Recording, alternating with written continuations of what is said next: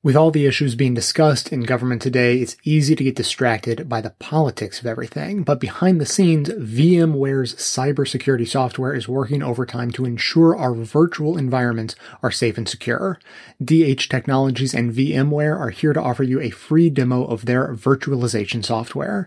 Go to dhtech.com/demo to find out how to protect your organization today.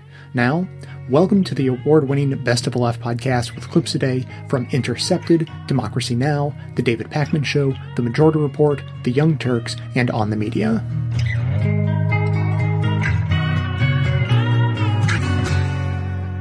Bush's wars relied on what we now call alternative facts. That's how the Iraq War was sold. That was how the Patriot Act was passed.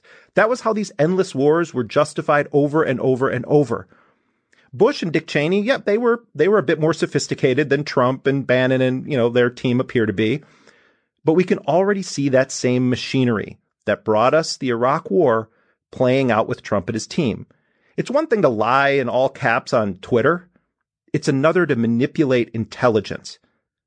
I'm joined now by two people who know a lot about this. They both worked on sensitive operations within the U.S. intelligence community under George W. Bush's administration. Clint Watts was a U.S. Army infantry officer who was then recruited after 9/11 to become an FBI special agent on the Joint Terrorism Task Force. Watts also served as the executive director of the Combating Terrorism Center at West Point.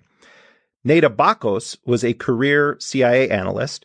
She found herself actually working on the program to find a connection between Saddam Hussein and al-Qaeda, and she was working on that as a result of pressure from the Bush White House, particularly Dick Cheney, on the CIA. That connection, of course, was never substantiated. I want to welcome both you, Clint Watts, and you, Neda Bakos, to Intercepted. Clint Watts, let's begin with you. What's your read on Trump's approach to the CIA, the military, and intelligence operations in general?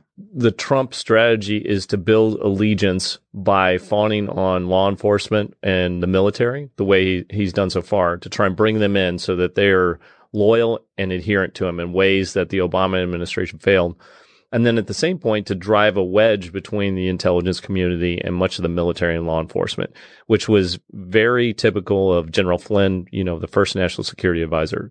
He butted heads straight on with the CIA and even other parts of the Defense Department, parts of law enforcement community. So I think the initial strategy was to defang the intel community, then sort of say, okay, I'll listen to you and, I'll come to you a little bit, and then to continue to drive that wedge and then pump up the military and law enforcement. And it's backfired, I think, to a certain degree. And I think at a higher level, what the public doesn't see is there are competing strains inside each of these organizations. So in the Department of Defense, there are those that are very excited about a Trump administration because they feel they've been, a little bit underhanded by the Obama administration. I think within the intel community, it's much more balanced, and they're not as enthusiastic about it because the president doesn't accept information that's against his views. It literally is his presidential daily brief. He doesn't take the intel briefings. He only wants the intelligence that fits a certain filter. For anyone that's a bona fide intelligence expert, those are the worst things that you ever want to hear. It's also an opportunity, though. I think the smarter people in the intelligence community are going to treat him like a dictator. And what do you do with a dictator? You play to his ego. So they will end up almost influencing the president like a foreign adversary, I think. That if they want to convince him of what they believe the truth or a balanced assessment for America is, they're going to end up treating him like a Gaddafi or a Putin or somebody that they want to appeal to. And they're literally going to have to make their assessments with the information behind it, come to terms with the president's worldview, which is very frightening because it really sets up a lot of blind spots as well. There's a lot of discussion now in the media of what's called the deep state, and also this notion that the CIA and certain sectors of the FBI are trying to undermine the legitimacy of Donald Trump's presidency. Then on the other side, saying that the CIA and other agencies may not actually be providing President Trump with the full picture on an intelligence level because they don't trust him. What do you say to that?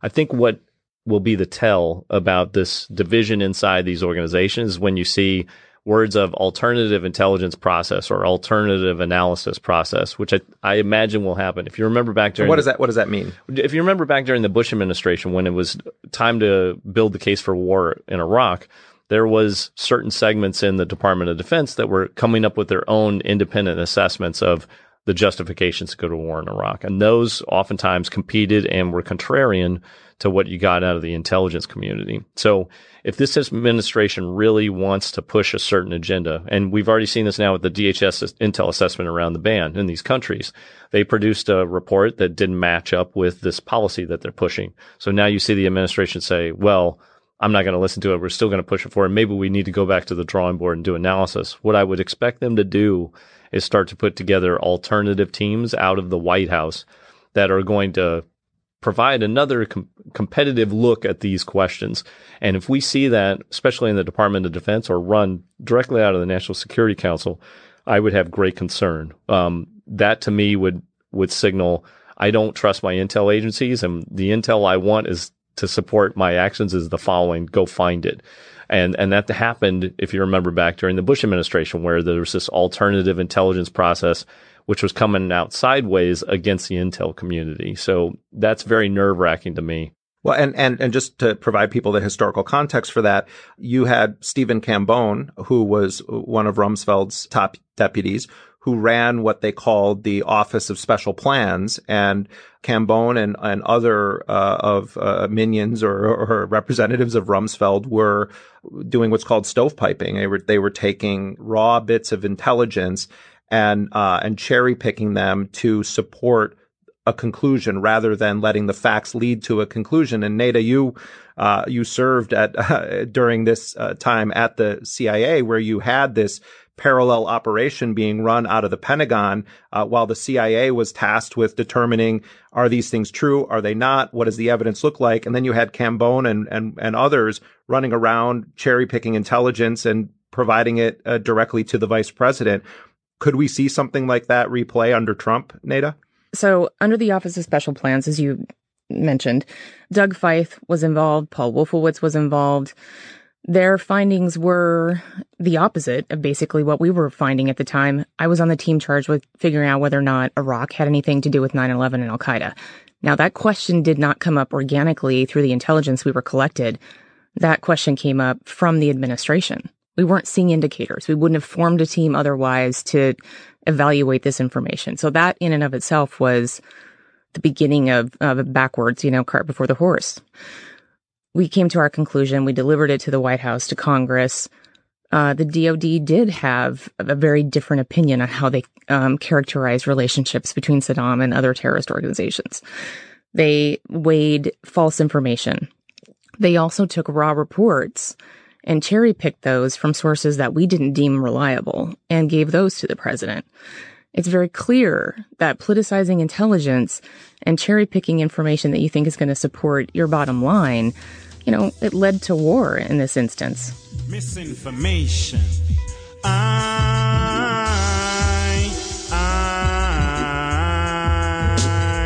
Misinformation. Brainwash education, yeah. Causing the problems of today. Misinformation. Brainwash education, yeah. Leading the people astray. Well, we turn now to another issue. Is the Trump administration attempting to erase history? On Friday, congressional officials confirmed the administration has begun returning to Congress copies of the Senate's explosive 2014 report on CIA torture. The move raises concerns that copies of the classified report will now be buried in Senate vaults or even destroyed, and along with it, lessons from one of the darkest chapters in America's history. Under the Obama administration, the 6,770-page landmark investigative Senate report was initially sent to federal agencies in the hope it would eventually be made public. Now the reports will be returned to the Republican-controlled Senate. Documents held by Congress are not subjected to laws requiring government records to eventually be made public. On Friday, the American Civil Liberties Union said in a statement, quote, "It would be a travesty for agencies to return the CIA torture report instead of reading and learning from it. As senators intended, this critically important investigation should have been made public." Democrats are expressing fear that the Trump administration intends to erase electronic copies and destroy hard copies of the report. In a statement, Democratic Senator Ron Wyden of Oregon accused the Trump administration of seeking to, quote, "pave the way for the kind of falsehoods used to justify an illegal and dangerous torture program," unquote. Throughout the campaign and since taking office, President Trump has voiced his support for torture. This is ABC's David Muir questioning Trump about torture in January. Mr. President, you told me during one of the debates that you would bring back waterboarding and a hell of a lot worse. I would do what I would do. I want to keep our country safe. I want to keep our country safe. What does that mean? When they're shooting, when they're chopping off the heads of our people and other people, when they're chopping off the heads of people because they happen to be a Christian in the Middle East, when ISIS is doing things that nobody has ever heard of since medieval times, would I feel strongly about waterboarding? As far as I'm concerned, we have to fight fire with fire. I have spoken as recently as 24 hours ago with people at the highest level of intelligence, and I asked them the question, does it work? Does torture work? And the answer was yes, absolutely. So that was President Trump speaking to ABC's David Muir in January. The Freedom of the Press Foundation is now calling for whistleblowers within the Trump administration to contact the press before the Senate torture report is potentially lost forever. The group tweeted, quote, "If you work for the Trump administration and your conscience compels you to blow the whistle, you can use Secure Drop to contact the press." Well, for more, we're joined, continuing to be joined by Shana Katidal, the senior managing attorney at the Center for Constitutional Rights. CCR represents two men named as former CIA prisoners in the executive summary of the Senate torture report that was released in 2014. Majid Khan and Guled Hassan Duran are both currently held at Guantanamo. So, Shana, talk about the significance of what the Trump administration is doing with this report. Sure. Well, it's certainly highly significant to individual cases, right? It's useful to go back a little bit, I guess, remind ourselves what has been released and what we might still be waiting on, right? So in December 2014, after many years of struggle with the Obama administration over essentially redaction and classification review of the parts of the report, they release the 525-page executive summary, right? Which shows, among other things, that techniques that were applied were much worse than what was revealed in those torture memos under the Bush administration, right? That it was applied against a lot more people than was previously discussed, and that group of people included at least 26 people who were wrongly suspected of involvement in terrorism, basically, right? Against people who were quote unquote innocent, right? That the techniques exceeded the legal authorization that was spelled out in those memos, and that finally really nothing productive came out of the torture and detention program, right? That there wasn't actionable intelligence that came out of it, and that there wasn't cooperation induced among detainees, right? And that bottom line is, I think, the most important thing that probably remains to be reinforced by the 6,000 plus pages that haven't been released, that haven't been redacted into unclassified form and released publicly, right? We only know this because of what Senator Feinstein has said, but she says that the remaining portion of the report that Senator Burr is trying to bury, that the agencies are returning, contains a great deal more detail about the ineffectiveness of the program, how it didn't produce useful intelligence like the CIA claimed, and it responds in great detail to the CIA's own defense of the program. Then on top of that, we also know from Feinstein's cover letter to the executive summary that there are detailed chapters essentially on all of the 119 detainees. So this might be very useful in their individual cases, certainly might be useful in the sentencing proceeding of our client Majid Khan, who cut a plea and cooperate agreement, and potentially in the habeas corpus case arguing for his freedom for Guled Hassan Duran, our other client in the CIA program.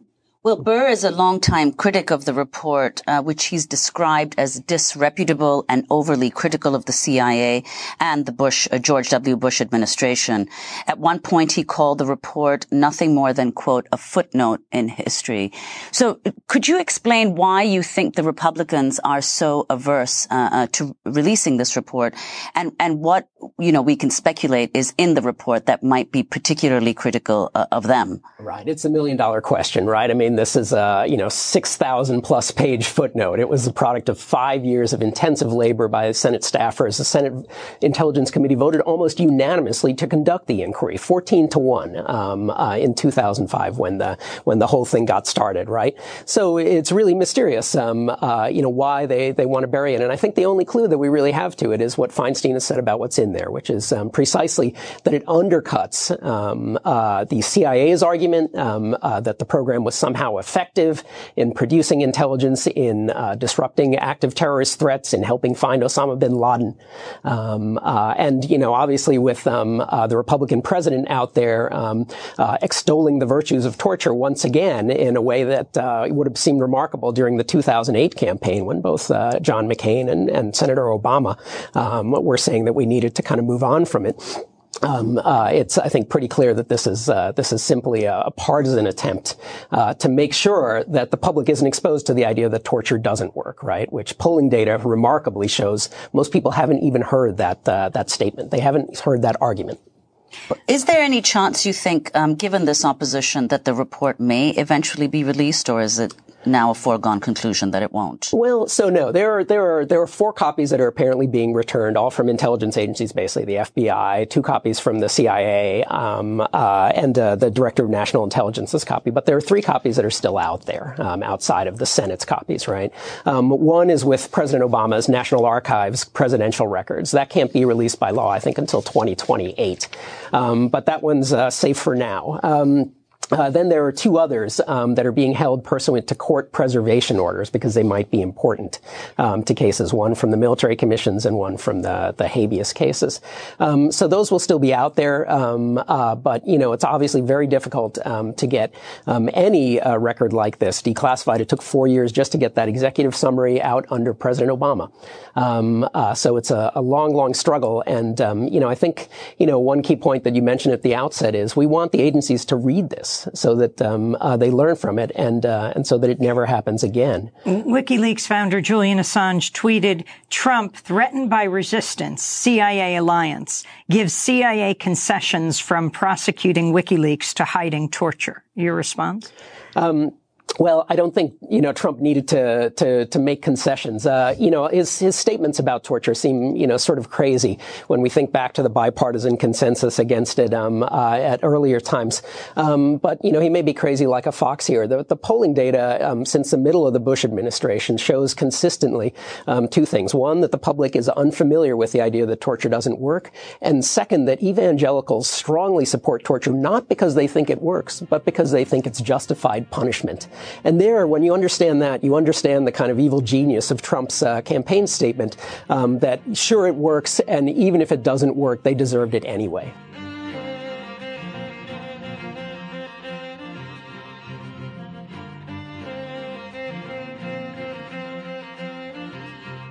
As an anti-consumerism advocate, I would like to encourage you to shop less, don't buy things you don't need, and get everything you can get used from a place like Craigslist. You will save yourself a boatload of money and reduce the endless flow of new stuff getting shipped across the world because that seems more convenient than meeting a neighbor. Failing that, try a locally owned small business. Failing that, if you're left with no choice other than to buy something from a place like Amazon, then at least there's a way you can do it and support this show at the same time. Simply click through to Amazon.com, Amazon.ca, or Amazon.co.uk from the banner at bestofleft.com and shop as you normally would. Better yet, click through on the link to your country's Amazon store only once and then bookmark that link to use every time you shop. Your shopping experience will be identical to normal. It will cost you nothing extra, but 7 to 8% of the cost of your order in soulless corporate blood money will be siphoned off and used to tremendously support the production of this show. Thanks for doing the right thing, whether that be rejecting consumption altogether, consuming sustainably, or at least consuming in a subversive way.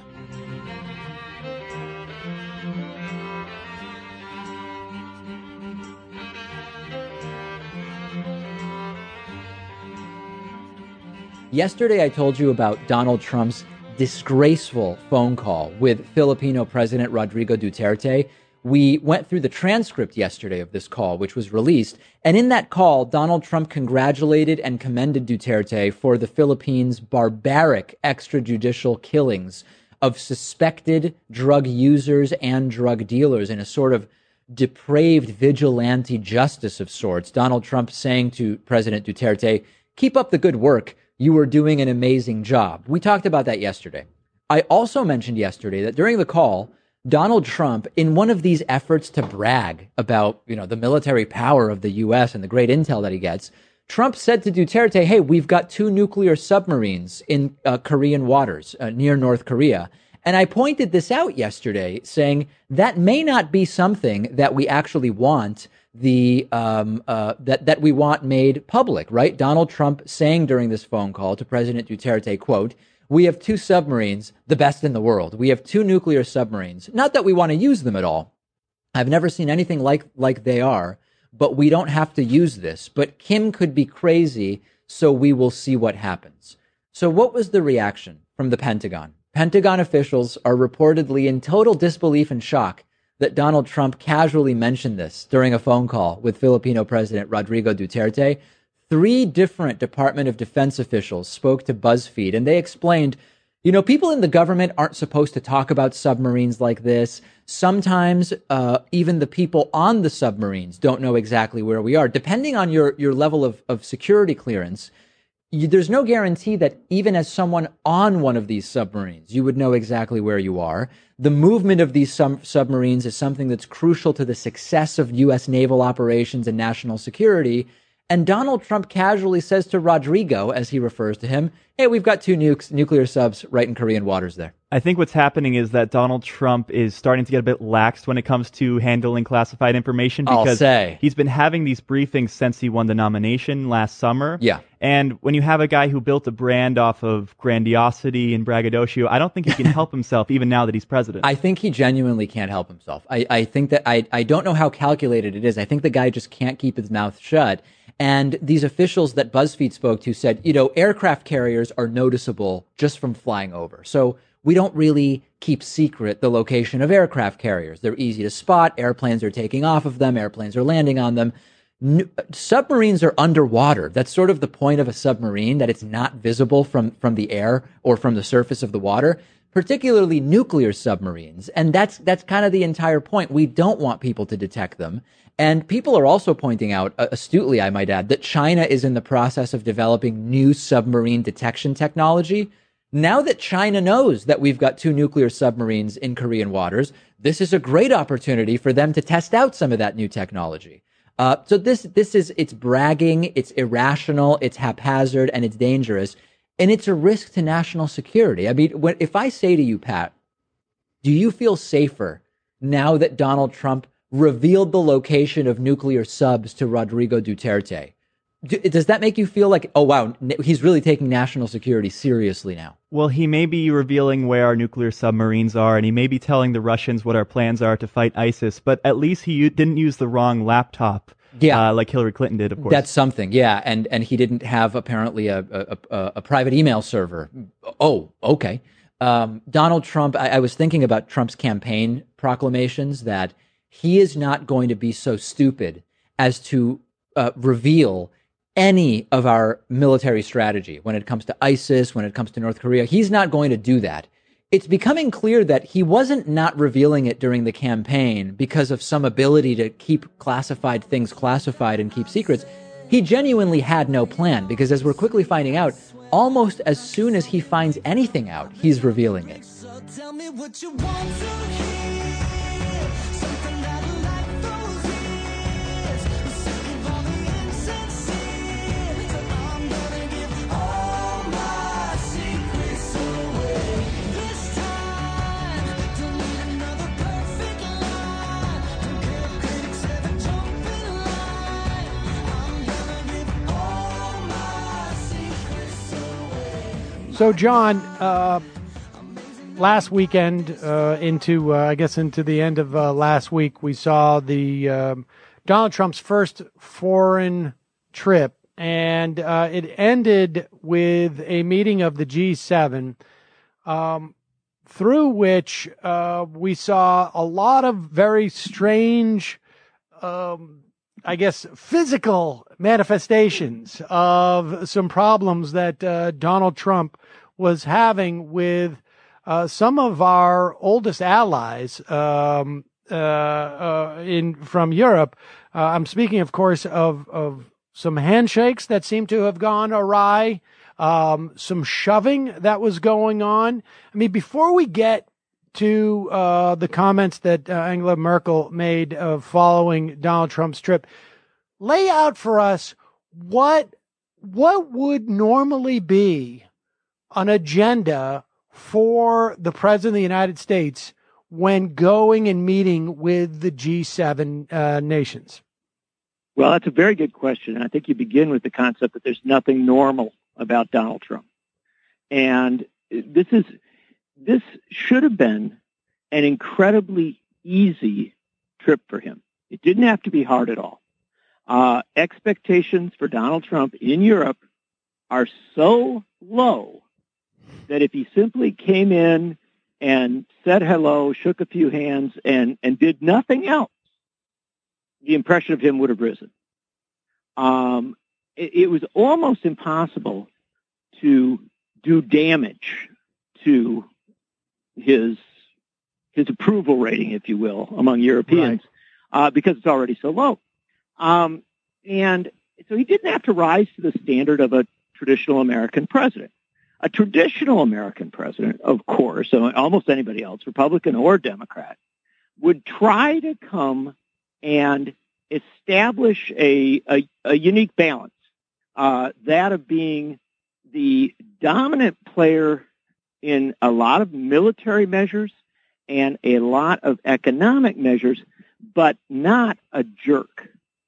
And for Americans, that's always the balance you got to strike, right? You are the representative of the country that has a lot of power, that has a lot of importance and value to the alliance, but you don't want to come in and be so pushy, so over the top, that people that you need, leaders that you're going to need for international coalitions, both military and economic, folks that you're going to need in diplomatic endeavors, feel put off or feel that you're not a good partner. That's what any American president does. I want to just. Oh, yeah. I want to, before we get to how he did on that accord, I want to just expand on this because, what strikes me is that regardless of what possible formulation an individual could have as to where America fits in the world, right? I mean, regardless of whether or not you have a conservative or a liberal perspective or an internationalist or an isolationist perspective, the agenda, I mean, as you're expressing it, seems to me to be fairly consistent, which is that you want to go and meet with these people and put yourself in the best position to influence them in the future, regardless of what your agenda is, right? I mean, and this is just sort of like, it seems obvious, but I think, to a certain extent, it is not necessarily something that's embraced by the broad swath of America now, that you go and there is no value in being antagonistic for the sake of being antagonistic. I mean, it seems somewhat rudimentary, but I think people forget that, like, regardless of what the agenda is, if you want to be totally isolationist, if you want to totally dominate these countries, if you want to intervene, if you want to hang back, if you want them to contribute more money, to whatever it is, you want to have a relationship where you can influence them in some fashion, right? Absolutely. Yeah. I mean, this is not complicated stuff. It is not even diplomacy. Diplomacy requires, some skill, some knowledge, and that this is just basic human relations. If you're putting a rock band together, You may be the front man. You may be the singer, and you may be the center of attention, but you still want to be decent enough to the bass player and the drummer and the keyboard player that they're working with you, right? Even if you're a jerk, you at least want that. Now, what the equivalent in that metaphor, perhaps not a perfect one, is Donald Trump went there and he literally told everybody that, A, they're rotten players and he doesn't want them in the band. And if they are going to be in the band, they have to pay him, even though he's getting the advantage of their presence. It was a bizarre and crudely dysfunctional president. You actually couldn't have done it worse. And I'll give you a very simple example. You mentioned some of the physical manifestations. And of course, shoving aside the prime minister of Montenegro, a country with which, it's a small country, but one that's coming into the alliance, is an important player for a variety of reasons because of its location. And I mean, just to be so dismissive, that's bad. The handshake with Macron was, an absurd sort of standoff, a silly situation there. But the thing that may have been most telling was when they're, down in Sicily. And remember, we're talking about some different things here. We're talking about NATO stuff and some G7. But when they were down in Sicily, they always take a walk around dinner time at these events, whether they're in the Bavarian Alps or on some island off Italy.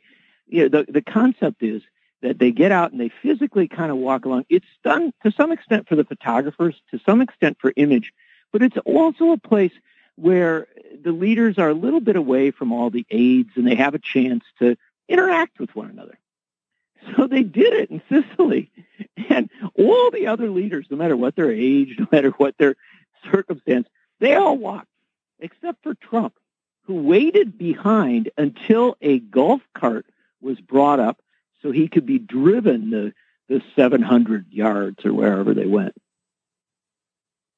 And he loses that opportunity to just even be human enough with these people that he's walking. I mean, I got to imagine it's just simply he just didn't have the stamina to make it. But and I would imagine the problem is as much metaphorical as it is literal. If he was a situation where he had some type of interpersonal skills, where he didn't have this sense of having to prove himself as an individual, as opposed to you show up, you're president of the United States. He seems to have a fundamental misapprehension as to what role he's playing.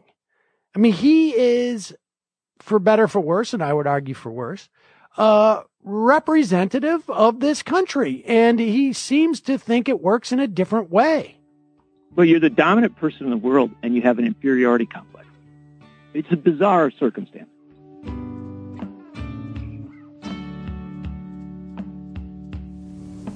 Do you mean to tell me you've been trying to live up to my standards? It all makes sense now. The misplaced aggression, the shirking of responsibilities, all classic signs of an inferiority complex. I had no idea my superior abilities were affecting your psyche so strongly. Take the rest of the day off.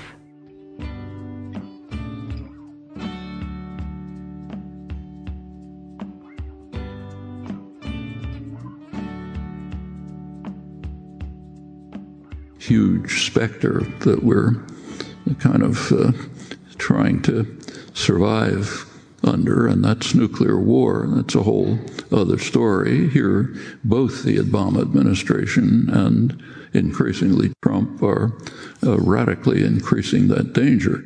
The threat of the of the new developments is captured very effectively in the best simple monitor of the state of the world established at the beginning of the nuclear age by the Bulletin of Atomic Scientists. I'm sure you all know about this, but the Bulletin of Atomic Scientists regularly brings together a group of scientists, political analysts, others, very serious people, to try to give some kind of estimate of what the situation of the world is. The question is, how close are we to termination of the species?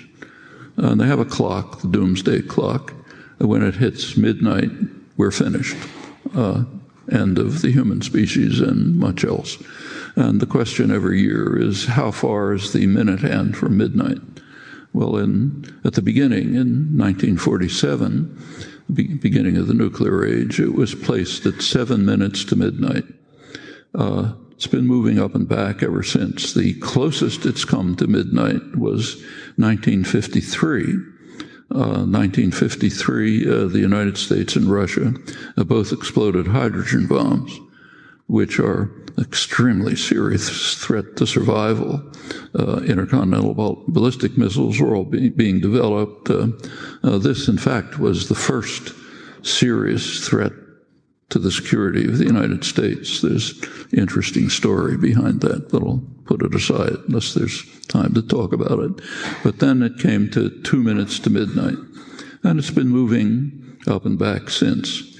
2 years ago, 2014, I think it was, the analysts took into account for the first time something that had been ignored, the fact that the nuclear age, the beginning of the nuclear age, coincided with the beginning of a new geological epoch, the so-called Anthropocene. There's been some debate about the epoch in which human activity is drastically affecting the general environment. There's been debate about its inception, but the World Geological Organization has recently determined that it's about the same time as the beginning of the nuclear age. So we're in these two eras in which the possibility of human survival is very much at stake. And with us, everything else too, of course, most living things, which are already under very severe threat. Well, a couple of years ago, I think it was 2014, the bulletin began to take that into account and moved the minute hand up to 3 minutes to midnight, where it remained last year. About a week into Trump's term, the clock was moved again to 2.5 minutes to midnight. That's the closest it's been since 1953. And that means extermination of the species is very much an open question. I don't want to say it's solely the impact of the Republican Party. Obviously, that's false. But they certainly are in the lead in openly advocating and working for destruction of the human species. I agree, that's a very outrageous statement. So I therefore simply suggest that you take a look at the facts and see if it has any merit, or if it just should be bitterly condemned. That's up to you. In my view, the facts are pretty clear.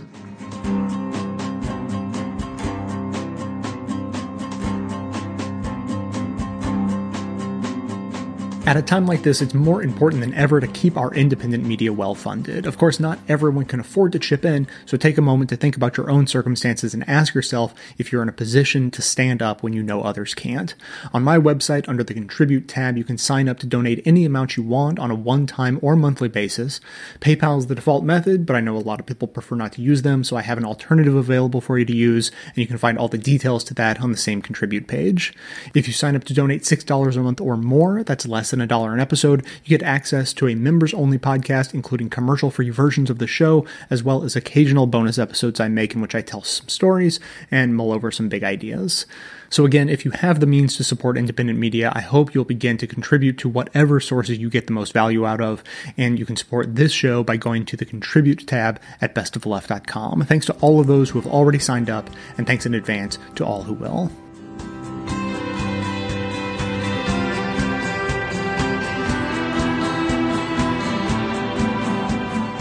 So recently, obviously, Donald Trump was in Bahrain as part of his overall foreign policy trip. And guess what happened right afterwards? Well, Huffington Post reports, days after President Donald Trump praised U.S. ties with Bahrain and vowed to mend any strain in the country's relationship, the Gulf state launched a violent security raid that led to the death of one protester and dozens of arrests. That's curious timing. I wonder why they decided to do it right after Trump came in and said hello. What did Trump tell them that led them to believe that they could now murder protesters? Let's find out. Bahrain's suppression of human rights and violent put-down of protests has created tensions with the U.S. in the past. Former President Barack Obama's administration advocated for reforms and restricted some arms sales. Now, look, Obama, to me, had not done nearly enough on this count. We still deal with these dictatorial governments in the Gulf, Saudi Arabia, Bahrain, and all the others. We still sell them arms. Obama just tweaked that a little bit so that they wouldn't murder as many protesters in the streets, let alone targeting the Shiites in their country. Trump comes in and goes, don't worry about it, man. Do whatever the hell you want. In fact, here, I'll give you his quote. He said, our countries have a wonderful relationship together, but there's been a little strain. But there won't be strain with this administration. So he gave him the green light. He said, don't worry, our arms sales will not be connected to your human rights record at all anymore. Let me give you more details. In late March, Secretary of State Rex Tillerson decided to waive human rights conditions on the sale of F-16 fighter jets to Bahrain. So all we done was, hey, you're gonna get the F-16s and you're gonna get to kill people, don't worry. And don't worry, you will remain the dictator of Bahrain. But we're just saying, hey, just be a little careful in how many people you oppress and murder while keeping your reign, and you'll still get the F-16s. But it's small conditions. Rex Tillerson and Trump come in, they're like, no conditions. Murder anyone you like. I got it. You're called king. You're a dictator. It's fine. I just want to make money, and I don't mind you doing that anyway. Killing Shiites, what do I care? Kill whoever the hell you like. King Hamad bin Isa al Khalifa. What happened to the whole thing? I don't like Muslims, and we got to make sure that they're dangerous. Don't come into the country until we figure out what's going on, right? But all of a sudden, you're bound to every Muslim king out there. Oh, King Hamad bin Isa al Khalifa. Do anything you like. Okay. Human Rights Watch issued a statement following Tuesday's raid in Bahrain, saying that the timing of the operation 2 days after Trump's friendly meeting can, quote, hardly be a coincidence. And this is not the only area where he has empowered dictators. During Trump's visit to Saudi Arabia last weekend, he praised the Saudi airstrike campaign in Yemen that has killed thousands of civilians. He praised it and complimented Egypt's President Abdel Fattah al-Sisi for doing, quote, a tremendous job. Al-Sisi took over in a coup, which of course Donald Trump doesn't know, and has oppressed his people and used considerable force to do that, and has imprisoned people who are against him. Either Trump doesn't know that, or more likely he does know it and thinks not that it's okay, but that it's a tremendous job. So if you're a dictator anywhere in the world, Donald Trump is here and he's got your back. If you think this is what America's about, okay. That's not what all the rest of us signed up for. We thought America was a shining city on a hill. We didn't want a goon out there going all throughout the world, empowering dictators to take the gloves off and do whatever they want to protesters or drug users or anything along those lines. And he's just given them the green light. Have at it, Hoss. Kill and oppress anyone you like. It sickens me that he's our representative.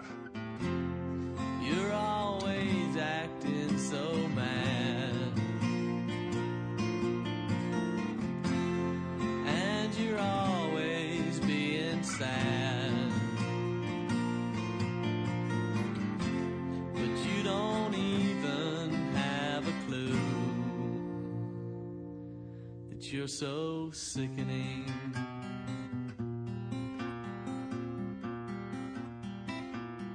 Three people carried out terrorist attacks in London on Saturday night. A van rammed pedestrians on London Bridge, stopped.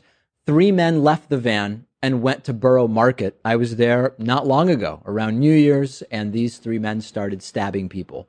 7 people were killed. Other than the 3 attackers, roughly 50 people were injured. The 3 suspects were wearing fake explosive vests, shot dead by police. Wearing the fake vests suggests that they wanted to ultimately be shot dead by police. I don't think anybody will be surprised at the source of radicalization here. Home Secretary Amber Rudd said that, quote, "We are confident about the fact that they were radical Islamist terrorists, the way they were inspired, and we need to find out more about where this radicalization came from."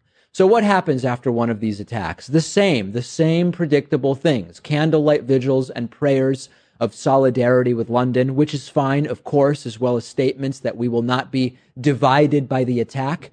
Then it gets a little more split. You start to see from some the memes about terror has no religion and we are all one people, and a hesitation to talk about Islam. Or if you talk about Islam, you have to talk about how all religions are equally to blame for terror, which just isn't true. Any sensible person realizes that.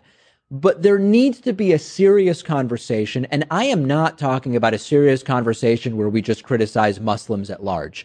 I am talking specifically a conversation about Saudi Arabia and Wahhabism.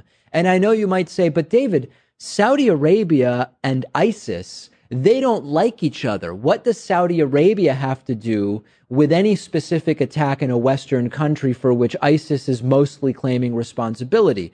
Well, it has a lot to do with it, because Saudi Arabia pours money into cities like London.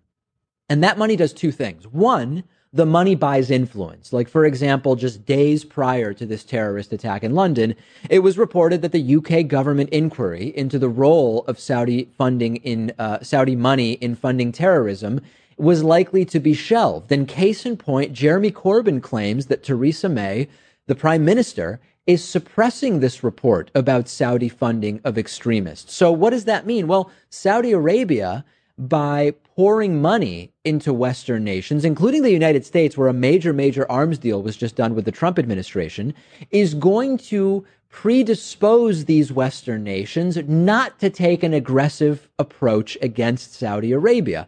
But the other way that money has an impact is that Saudi money is used in Europe, in the West, to build ultra-conservative mosques. And those are incubators of the ultra-right-wing extremist interpretation of Islam that Saudi Arabian Wahhabism dictates. That is the model of Islam from the 7th century, which leads to a religious theocracy in Saudi Arabia that publicly beheads people for punishment, and there is total and utter subjugation of women, where women being able to drive without male permission is considered some big advancement. The US, the UK have a relationship with Saudi Arabia that is really, really good for arms manufacturers and oil companies and their shareholders, but is an immoral one that is having a depraved and shameful influence on Western society. So it's all well and good that we're not going to be divided and we're not going to go out and harass or attack random Muslims on the street. Both would be outrageous. But this pretend game of never truly standing up to Saudi Arabia is BS. And by the way, it's not just the US and the UK. The UN has put Saudi Arabia on the Human Rights Commission. How laughable is that?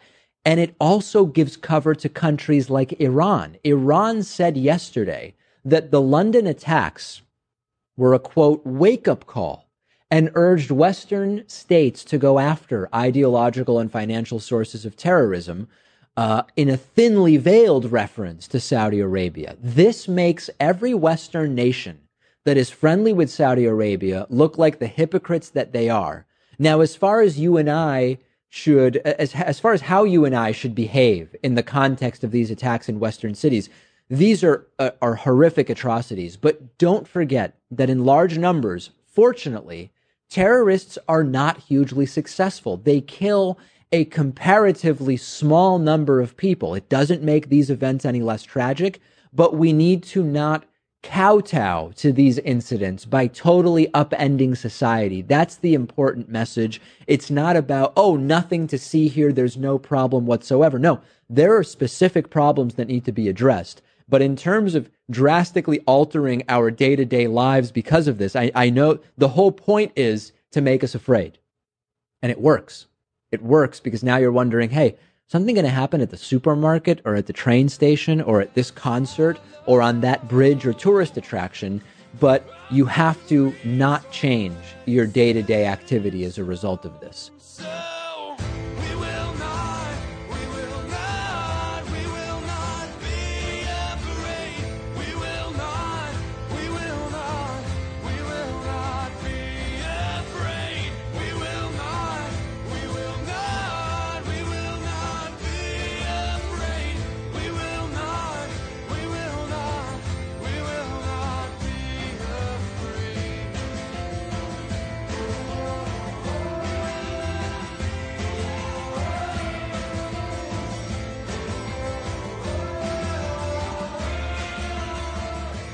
Churchill once said that Russia is a riddle wrapped in a mystery inside an enigma, and that may well be how the Chinese view Donald Trump. And this may actually be aiding his foreign policy, at least for now. Fred Kaplan, War Stories columnist for Slate, and as close listeners will already know, Brooks' husband, says that Trump's unpredictability bears some resemblance to the madman theory, a strategy employed by Richard Nixon during the Vietnam War. Shortly after Richard Nixon became president, and there were peace talks going on in Paris about the Vietnam War, he told Henry Kissinger, listen, Henry, go to Paris and tell them that this guy Nixon is crazy. He's obsessed with communism. When he gets angry, we can't control him, and you know he has the finger on the nuclear button. And he said, Ho Chi Minh himself will come begging for peace in 2 or 3 days. So this was a bluff based on his own reputation for being erratic, maybe even paranoid. He tried to use this as leverage in the Paris peace talks, but the other side didn't buy it because even Nixon to Ho Chi Minh wasn't that off his rocker. Right. It didn't work. The North Vietnamese didn't believe it. You know, Nixon had been around for a long time, and regardless of his other foibles and eccentricities, he'd shown no sign of being crazy in that regard. Nixon wasn't really exactly a madman. Some people have said that Trump is benefiting from exactly the kind of uncertainty that Nixon was trying to cultivate. How so? My guess is that Trump has never heard of the madman theory. I don't think that what he's doing is strategically thought out, but in the eyes of many people, including foreign leaders, he seems to be genuinely erratic, unpredictable. And so the irony is that maybe this is actually having some effect, the kind of effect that Nixon hoped would work on North Vietnam. But for real, there are some signs that China is putting a little bit of pressure on North Korea. North Korea, maybe Russia are thinking, we don't know what this guy is going to do. Maybe we should be a little cautious. So let's just say that Trump is the accidental beneficiary of uncertainty along madman theory lines. You say that this benefit does not last forever. For example, let's take Syria. Trump launches 59 cruise missiles at an airbase in Syria. What happened the very next day? Syria launched an airstrike on a neighboring village from planes taking off from that very airbase. More than that, Trump didn't follow up. There haven't been more attacks. There hasn't been the opening of a diplomatic avenue. Trump didn't follow up because he doesn't even know that you need to follow up. Nixon at least had a strategy. It was based on a flawed premise. But if it had worked, he knew what to do afterward. You know, there was a nuclear strategist in the early 60s named Herman Kahn, very voluble character. And he put it this way, you know, the game of highway chicken where two cars zoom toward each other and they play a game of who's going to veer off the road first. Rebel Without a Cause, James Dean. That's right. So Herman Kahn said, well, imagine that one of these drivers very visibly unscrews the steering wheel from the dashboard and throws it out the window, thereby forcing the other driver to pull off the road because that driver can't pull off. And so the other actor is forced to be a rational player. Donald Trump is the guy who's thrown the steering wheel out the window, possibly without even knowing what a steering wheel does, thereby forcing China or whatever to be rational. Now, the problem is this. The entire Kim family, including its latest scion, Kim Jong-un, They've been playing this game for a long, long time. They're kind of masters at it. And Kim Jong-un, he's interested in one thing, the survival of his regime. He's been doing this, and his father and grandfather did this by playing larger powers off one another. And he's been doing it with the rational knowledge that these guys really aren't going to attack me.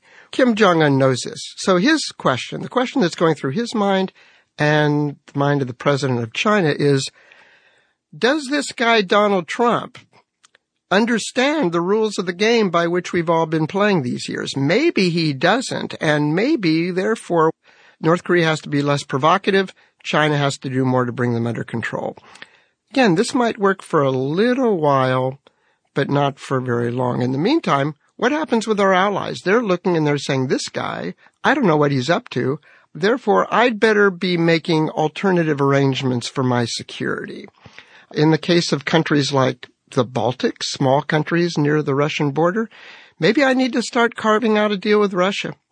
Countries in the Pacific, well, I need to start making trade arrangements with China. Our influence and power comes in large part from our guaranteeing security to allies, from being reliable. If we start acting according to a madman theory, we're going to lose the trust of others. They're going to go elsewhere. We're going to become less powerful. Fred, I want to ask you about trajectory. One possibility, I guess, if the scenario is as you've described, is that the president will suffer a string of diplomatic and military failures, more or less paralleling his track record thus far legislatively. Another possibility is that this game of chicken puts him in a position where he is cornered and realizes that the world is calling his bluff, then something really bad happens. That's the dangerous thing about bluffs. The other guy calls it, and then you have a choice to make. He has been tweeting, we will ask China to bring the North Koreans under their control. If they can't do it, we will. Exclamation point. USA. This quite correctly makes a lot of people nervous, and not just the people that he's trying to make nervous. Now, it's interesting. The people in his administration have been sending kind of counter messages. James Mattis, the Secretary of Defense, he's said things like, we will work with our allies. And everybody in the region realizes, okay, because the allies aren't going to go for this at all. H.R. McMaster, his national security advisor, said the other day, we hope to apply as much pressure as we can short of war. That's a signal to the allies mainly, but at the same time, it's a signal to the adversaries that Trump is trying to influence. And is it a signal to the president himself? This is what really has to be said. He watches a lot of television. Anytime you see one of his officials on television saying something, you should keep in mind that he is saying it as much to President Trump as to the American people. That's why the messages are so mixed. His advisors are lobbying the president through the medium of television. And by the way, foreign leaders are lobbying him too. One thing that any foreign leader has now realized, simply by watching, is that if you sit down with this guy and you treat him with respect, you can gain some influence. I mean, look at President Xi, the president of China. A few weeks ago, Donald Trump said that he was raping the United States through his trade deals. Now he says this guy Xi is a terrific fellow. And so Xi tells him, there's only so much influence I have over North Korea. And by the way, Korea, that used to be part of China. And Trump repeats this in an interview with Fox, and the people in South Korea go nuts because this is kind of an old Chinese myth which is designed to delegitimize the sovereignty of South Korea. And everybody in Asia must now be thinking, in the next conversation, is Xi going to tell Trump why China has rightful ownership over the entire South China Sea? And is that going to have an influence on U.S. policy? We've discussed the game of chicken and Mad Men. I think the scariest way of looking at this at all may be just ad hoc. A president of the United States and his administration just kind of making it up as they go along. Yeah, I think that is what's going on. Even some of his most cherished campaign principles. For example, saying that first day I'm going to call China a currency manipulator. Then he says, well, it turns out, gee, who knew that they're not really manipulating currency? I'm going to get rid of this Iran nuclear deal, the worst deal ever negotiated. Secretary Tillerson submits his required report the other day saying that Iran has abided by all the terms of the nuclear deal. So yeah, we should probably hang on to it. NAFTA. That's another one. And he's now proposing some modest changes to NAFTA. Healthcare. Yeah, well, it turns out healthcare is a lot more complicated than anybody knew. Some issues are difficult. Some are even intractable. Some of these deals are actually not bad compared with the alternative. Maybe he'll gain wisdom from this over the next couple of years. Maybe not.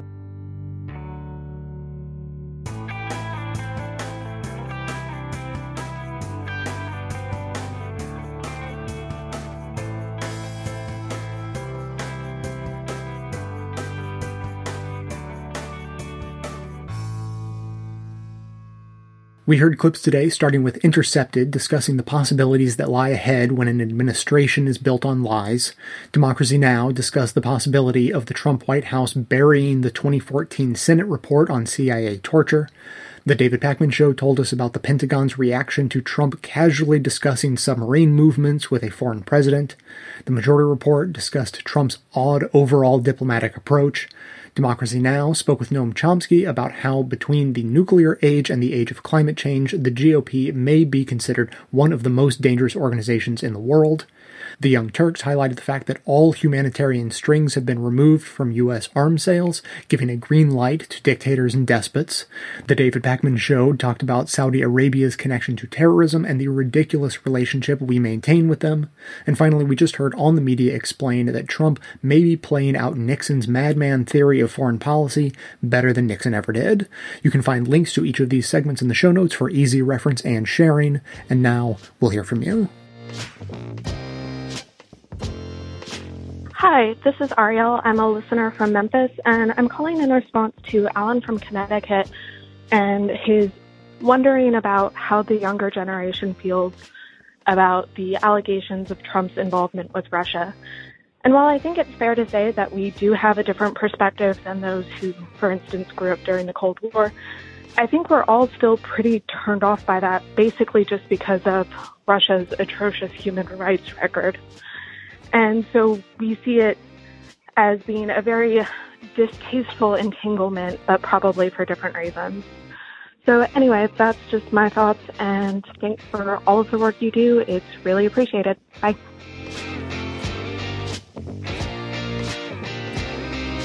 Hi, this is Megan from Seattle, and I'm calling in response to Alan from Connecticut, asking about a younger person's political view of Russia. I just finished my first year of college, so I'm pretty young.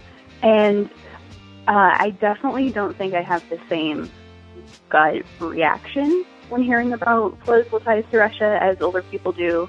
I definitely, perceive problems, the major problems with this, but it definitely comes from a more intellectual perspective, from, what I've learned in history class, what I've learned about the Cold War from a historical looking back perspective. And I definitely did grow up with a vaguely negative perspective of Russia politically, but it's definitely not as strong or as gut-wrenching as older people. So yeah, this is just one younger person's take on it, but thanks for the show. I really appreciate it.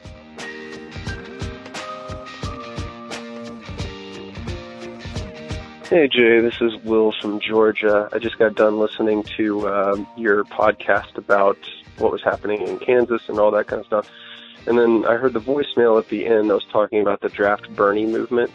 The first time I ever heard of that, I had assumed that it was about drafting Bernie to become the next president, or to run for president again. And the position that the person who left the voicemail was a bit more reasonable than I had thought. But I'm still very skeptical about it, because I am generally skeptical about third parties, especially given, the history of the United States. But I did want to call to address a thing that I hear a lot when people do talk about third parties, and that is the formation of the Republican Party as an example of a successful third party gaining power and rising to national prominence. The Republican Party, I would argue, is not necessarily like one of those, like what we envision of a third party, like a scrappy third party that comes in and takes over. It was a deliberate formation of a couple different parties that had formed, namely the Free Soilers and also the Whigs, who were the establishment's second party, who got together in order to fight an actual scrappy third party, being the Know-Nothings.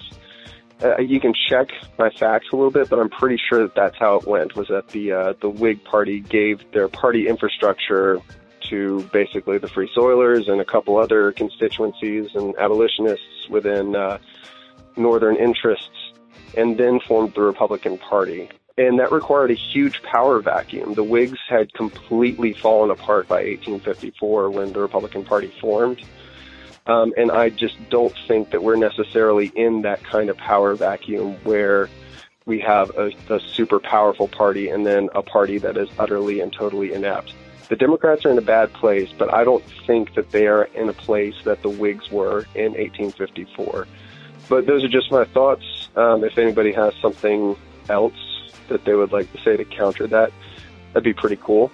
I'm perfectly willing to reassess my opinion. Love the show. Thanks.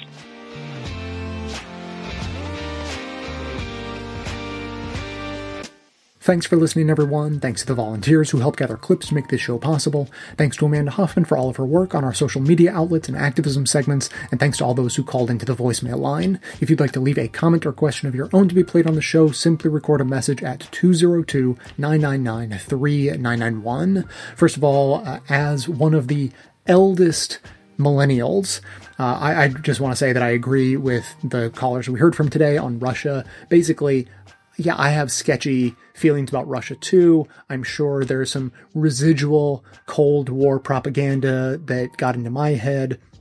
But in addition, what you hear in modern day, post Cold War is still not all that great.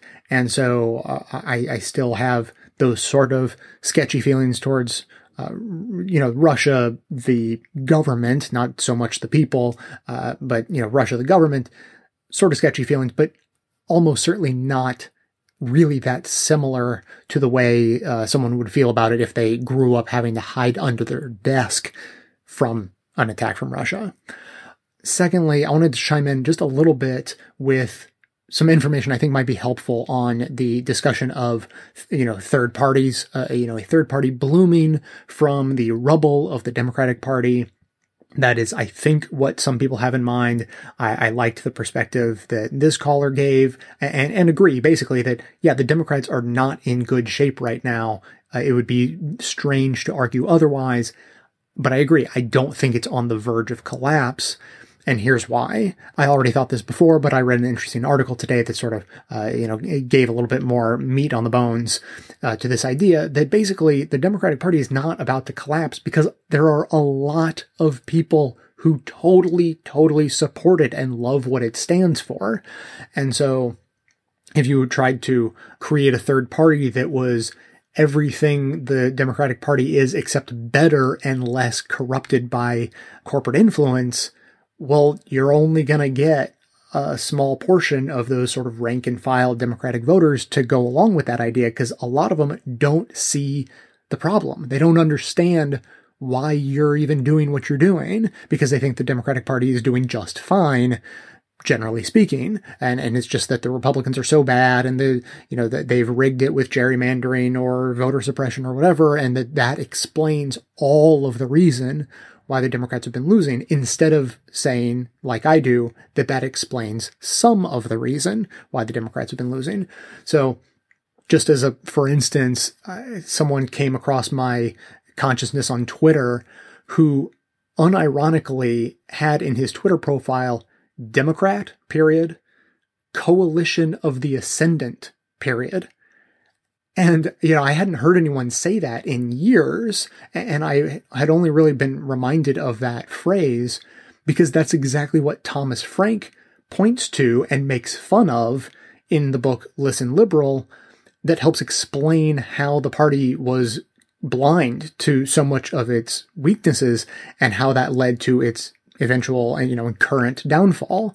And for those old enough to get this reference, that guy's Twitter profile was making me wonder, is he also working on building that bridge to the 21st century too? Like, really, at this point in history, you're going to hang on to the coalition of the ascendant catchphrase about the Democrats? That's like, it blew my mind. So that's why it's stuck there. But I got a little bit more clarity on this from an article I read today. It's a Vox article titled, "The Most Profound Gap Between Clinton and Sanders Supporters Wasn't About Policy."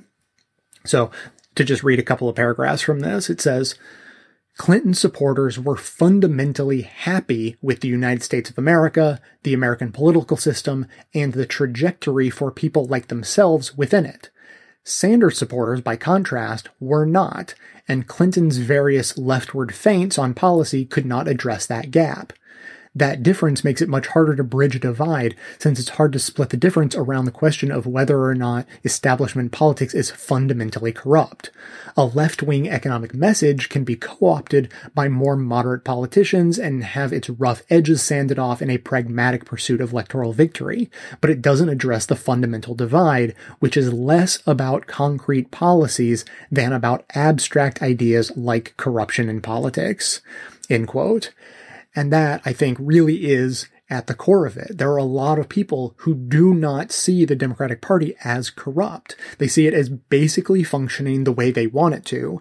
And I think they have a fundamental misunderstanding of what a lot of us mean when we say corrupt.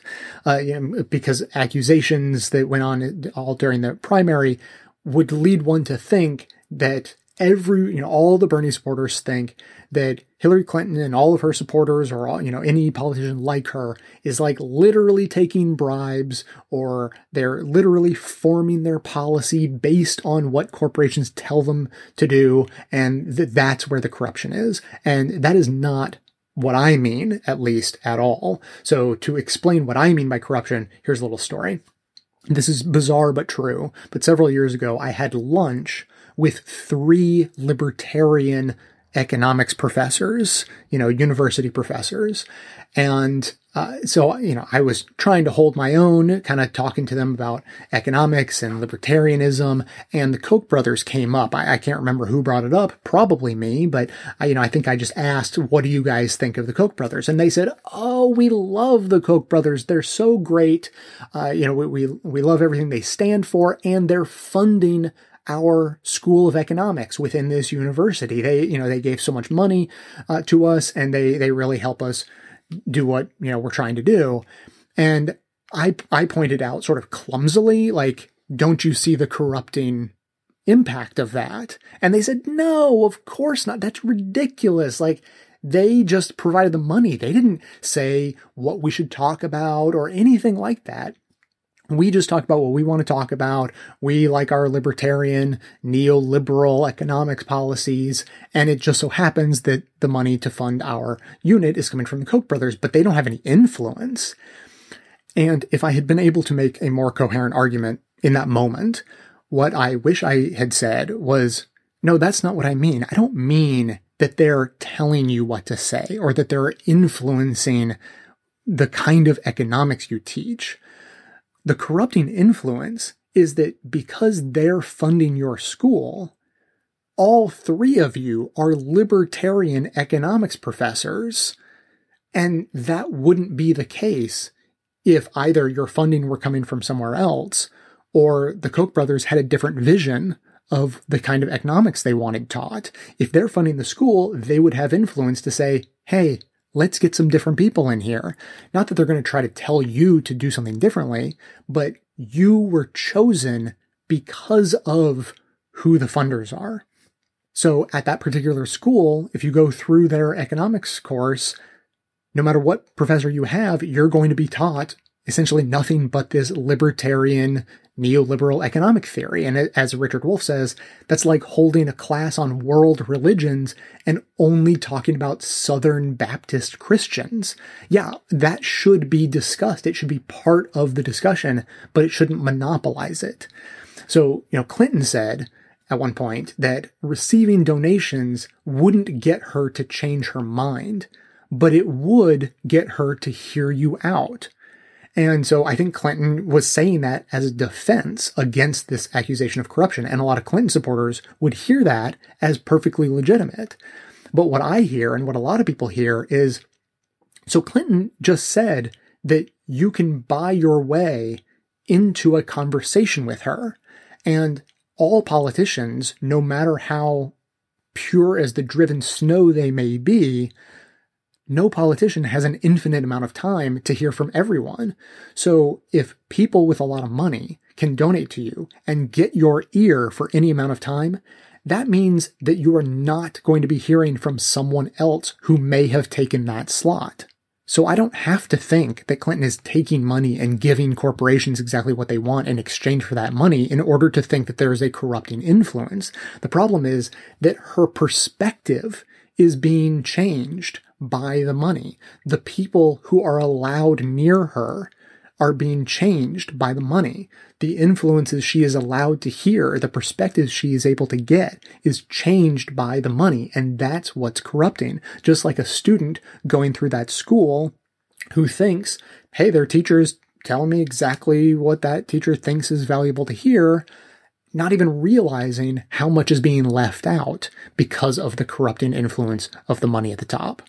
So as that article lays out, the Clinton people seem to think that it is so self-evident that the country is doing pretty well. Things are going pretty well. Democrats are doing all right. And, things are going nicely under Obama, that they can't even see the argument that the Sanders people are making about corruption and the breakdown of the system. They think those people just are out of their minds. And the Sanders people, on the other side, see the system as so self-evidently corrupt and broken that they assume, well, the Clinton people must also be able to see what I can see. So I guess they must just like it that way, or they see it as unfixable, or whatever. But either way, they are in the way. They need to get on board with fixing the system, and they are refusing to. And so they are frustrated by that, obviously. So Clinton people don't understand the underlying argument of Sanders people. And so they stress ever more vehemently, including an Obama Clinton supporter, listener of mine who said this to me by email within the last 2 weeks, stressing Clinton's policies were broadly the same as Sanders with only minor tweaks. And so those minor tweaks are not worth going nuclear over. But to stress the policy similarities reveals a total misunderstanding that the problem goes much deeper than that. So those are the people who won't ever even think about leaving the Democratic Party to join a third insurgent party that is trying to, de-corrupt the Democrats, because they don't even see the problem. They like what they see and they are loyal to it because for some reason they seem to be blind to the types of underlying problems of corruption that those who would break off and form another party, that they see that as their central cause, and the other people can't even see it. So as the caller was sort of pointing out, I think the party just has to be even more broken than it already is, because it has too many supporters right now to collapse under its own weight. It'll keep staggering along. And so unfortunately, that's the position we find ourselves in.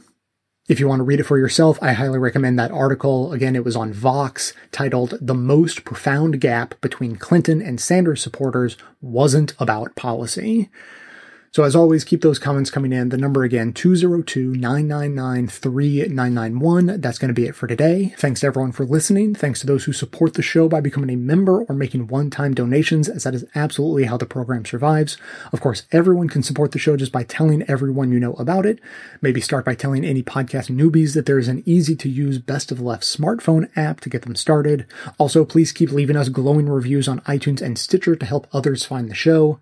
Help us in our mission to aggregate and amplify the best progressive media by joining up with us on Facebook and Twitter and sharing all of the great content we're putting out there. And for details on the show itself, including links to all of the sources and music used in this and every episode, all that information can always be found on the show notes on the blog. So coming to you from inside the Beltway, yet outside the conventional wisdom of Washington, D.C., my name is Jay, and this has been the Best of the Left podcast, coming to you every Tuesday and Friday, thanks entirely to the members and donors to the show from bestoftheleft.com. And it's a cry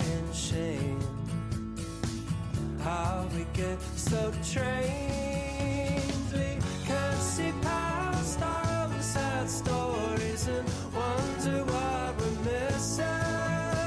We can't see past our sad stories and forget how to listen. We can't see past